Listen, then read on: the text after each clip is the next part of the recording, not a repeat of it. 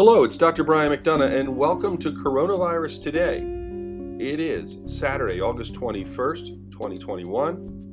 Right now in the world, there are 4,416,311 people who have died of COVID. There were 210,937,005 cases thus far. The United States, 37,393,296 documented cases with 627,862 deaths. The news today is obviously that, depending on when you're listening to this, but today the FDA is close to approving the Pfizer vaccine, which is the mRNA vaccine.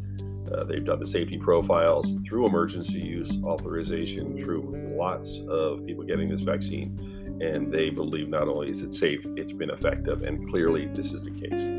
Simple message today. Those of you who are vaccine hesitant, who have been waiting for FDA approval, this is the opportunity to take a look at the fact that this vaccine is joining the legions of vaccines that have been approved and have saved us from smallpox and polio and the scourges of many diseases. It's the same, for instance, as the flu shots that you get. We're getting to the point now where these mRNA vaccines have been shown to be, frankly, a godsend. They are a lifesaver, and we are not seeing people die in the ICU or in hospitals who have been vaccinated. But sadly, we continue to see now hundreds and thousands of deaths fueled by denial of individuals who still believe, whether they are leaders who don't understand, if it's politicians who are just worried about the next election and have to ride the horse they came in with, whether it is a cable network or several cable networks that are clamoring for ratings and just know they have to separate themselves from the crowd, whether it's individuals who love attention, whatever the reason, there's a lot of misinformation out there.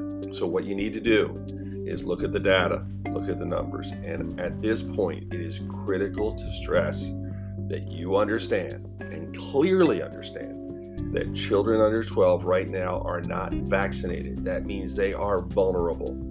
And we are seeing an increase in the number of cases in children. Children who have no choice in this matter. Children who can't make a decision whether they should be vaccinated or not because they can't quantify and weigh things out, nor do they have a choice. It's not available to them. So if you are someone who is vaccine hesitant, understand that you are helping others by getting vaccinated. And if you are choosing not to get vaccinated, whether you like it or not, you are contributing to the problem, a problem that is leading to illness and sadly, severe illness and death in children. I can't sugarcoat this. This is the truth. If you are a political leader, and I know we have some who listen, understand that that next election is really important to you, and you love power. You love to be in control. But is the price worth it? Is the price of leading people, sadly, to death worth it?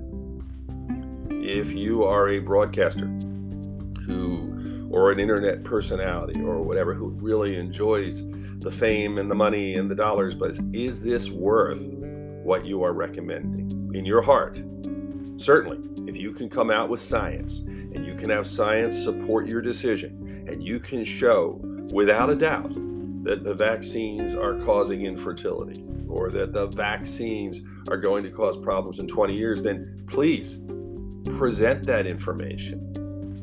But don't just mislead people who are trying to make the best decision and they trust you.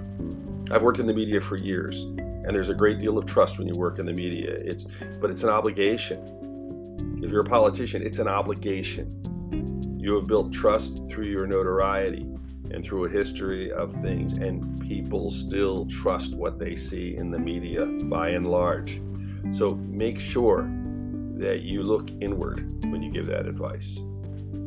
The final point, each of us has to make our decision. I like the fact the FDA now is saying things are safer because I believe people now will feel much more comfortable. I also believe that organizations will be able to mandate vaccinations knowing that they're not mandating that's something that is emergency use, that it's something that has been back. So bottom line, let's get through this and not deal with this for another decade or 20 years with the death and destruction.